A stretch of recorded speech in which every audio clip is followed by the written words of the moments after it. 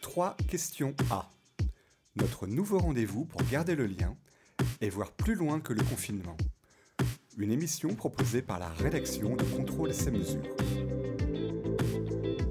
Dans cet épisode, c'est Anthony Boulanger, à la tête de l'entreprise Green Tropism, qui a répondu aux questions de Yaël Landau le 22 mai 2020. Nous sommes actuellement en période de déconfinement. Comment votre entreprise a-t-elle vécu cette période particulière de confinement ? Est-ce que cela a impacté votre activité ? Oui, ça l'a impacté. Donc, je vais peut-être dire quelques mots sur Green Tropism avant pour replacer un peu le contexte et ce que nous faisons. Green Tropism, c'est une société qui existe depuis maintenant 6 ans. On est une dizaine de personnes et notre activité principale est le traitement des données spectrales. On a une activité d'éditeur de logiciels pour pouvoir construire des bases de données, de signatures spectrales, de métadonnées, pour pouvoir construire des algorithmes d'intelligence artificielle, de machine learning et des interfaces on-machine pour permettre à des industriels de contrôler en temps réel leur production sur la base de spectromètres, donc des analyses en temps réel non destructibles. Et du coup, oui, le confinement a eu deux impacts différents, selon qu'on discute avec le laboratoire ou selon qu'on discute avec l'équipe Data Science.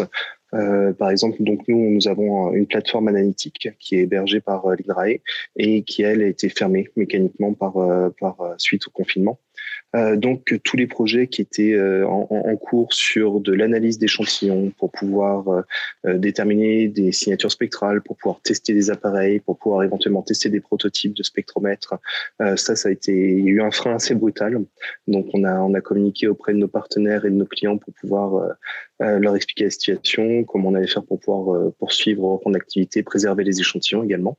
Donc ça s'est très bien passé. Tout le monde était dans le même bateau, donc les gens ont été évidemment très compréhensifs. Et après, sur l'activité Data Science, elle a poursuivi son activité de façon presque normale, puisqu'on avait toute une série de projets qui étaient lancés.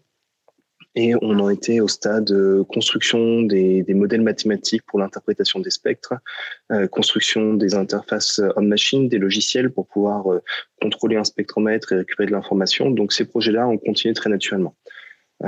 C'est évidemment une façon de travailler un peu particulière. On est une équipe très soudée. C'est une ambiance presque familiale et donc tout d'un coup on s'est retrouvé, alors pas du jour au lendemain mais pas pratiquement, où chacun a été à distance en train d'avancer sur ses données et donc on a mis en place des outils pour pouvoir continuer à travailler efficacement. Que ça soit sur évidemment des outils de réunion à distance, mais également on a changé un peu la façon de travailler.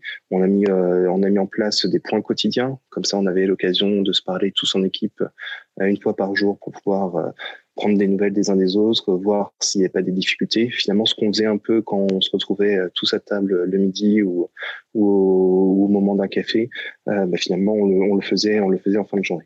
On a eu aussi des questions nouvelles par rapport à notre activité classique qui est vraiment orientée Industrie 4.0 pour tout ce qui est contrôle des matières premières, tout ce qui est contrôle de procédés en ligne.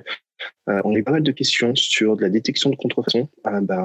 Au moment où il y a eu ce pic de questionnement sur la chloroquine, par exemple, savoir comment on pouvait faire pour détecter des faux médicaments, parce que finalement les productions de contrefaçon étaient beaucoup plus rapides que la science ou que les essais cliniques. Donc il y a toute une partie du monde qui a été envahie par ce type de médicaments.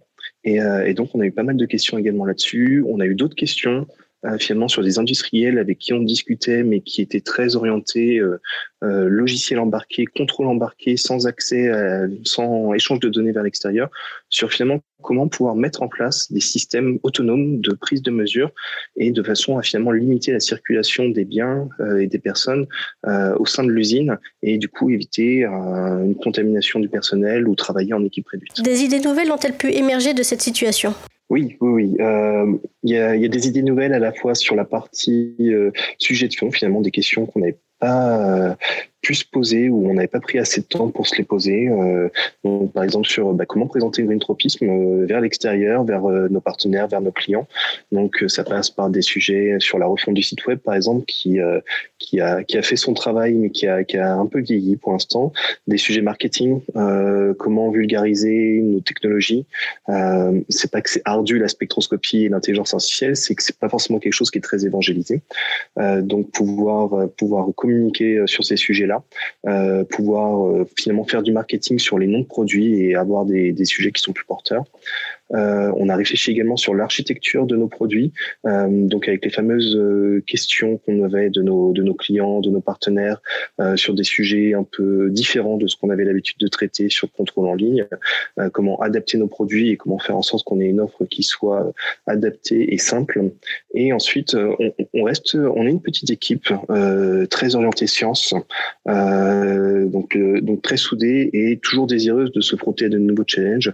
Donc on s'est posé la question en tant que spectroscopiste, en tant que data scientist, comment pouvoir apporter notre brique, notre contribution pour la communauté scientifique, pour pouvoir aider le personnel soignant. Donc on a eu l'occasion ainsi de travailler sur 2 projets avec un hôpital en région parisienne sur comment mettre en réseau les différents appareils de monitoring, finalement pour pouvoir limiter l'exposition du patient et du personnel soignant au virus et pouvoir récupérer l'information des différents appareils directement depuis une salle de surveillance, une salle de contrôle. Et le deuxième sujet qui est plus exploratoire, qui est plus axé recherche fondamentale, c'est comment utiliser toute cette technologie photonique, la capacité de la spectroscopie à faire des analyses en temps réel non destructives pour pouvoir apporter un diagnostic ou un dépistage rapide des pathogènes. Donc on travaille en ce moment sur ce sujet-là en combinant à la fois des spectromètres et nos outils d'intelligence artificielle pour pouvoir aider le personnel soignant à discriminer plus vite des patients positifs au SARS-CoV-2 ou des patients négatifs. Maintenant, nous ne sommes plus en confinement. Est-ce que des choses ont changé ? Oui. Par exemple, justement, avec la fin du confinement, la fin officielle, on a pu reprendre l'activité au laboratoire. Donc, c'est une activité qui est un peu plus particulière dans son ambiance de travail. Les masques sont évidemment obligatoires maintenant. Le nombre de personnes par salle, par paillasse est limité.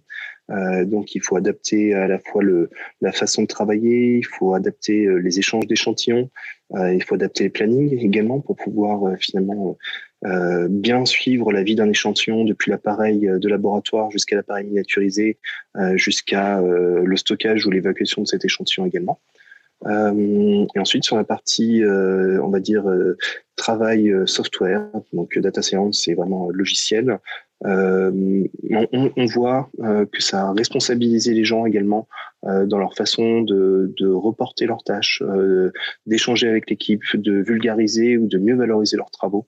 Donc il y a ce changement qui va perdurer. Je pense qu'il s'inscrit et on a pu profiter de ces 2 mois pour pouvoir faire les preuves sur ces façons de travailler là également. Comment anticipez-vous les changements à venir ? Je pense qu'il y a une opportunité pour nous qui est finalement prendre ce recul à la fois sur les produits, sur notre façon de travailler, sur ces nouveaux projets. Ça a montré la qualité des liens qu'il y avait entre les membres de Green Tropisme. Et par contre, ça a mis à jour aussi le fait que on était une équipe réduite et que du coup, il fallait qu'on puisse recruter. Donc finalement, on va pouvoir se mettre dans une position où on va aller solliciter des data scientists qui sont en recherche d'opportunités ou des ingénieurs laboratoires ou des ingénieurs développement logiciel. Donc à moyen terme, on va renforcer l'équipe pour pouvoir faire face à un afflux de demandes finalement qui n'avait pas cette ampleur avant le début de ces événements-là. Donc ça va aussi structurer l'équipe dans le sens où on va avoir besoin de nouveaux locaux pour pouvoir s'étendre, accueillir des nouveaux appareils. Je parlais par exemple de ce projet de recherche qu'on a qui va nécessiter de prendre de nouveaux appareils. Et ensuite, voilà, ce sont les principaux changements de notre côté.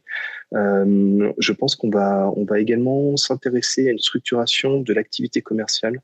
Donc, on va conserver cette activité historique qu'on a sur tout ce qui était le contrôle des procédés industriels, le contrôle des matières premières, et rajouter un un volet sur tout ce qui est le contrôle biomédical finalement, l'accompagnement, l'utilisation de la spectroscopie ou de l'imagerie multihyperspectrale sur les sujets de diagnostic, de dépistage et d'accompagnement des équipes soignantes. Anthony Boulanger, merci. Je vous en prie, merci beaucoup.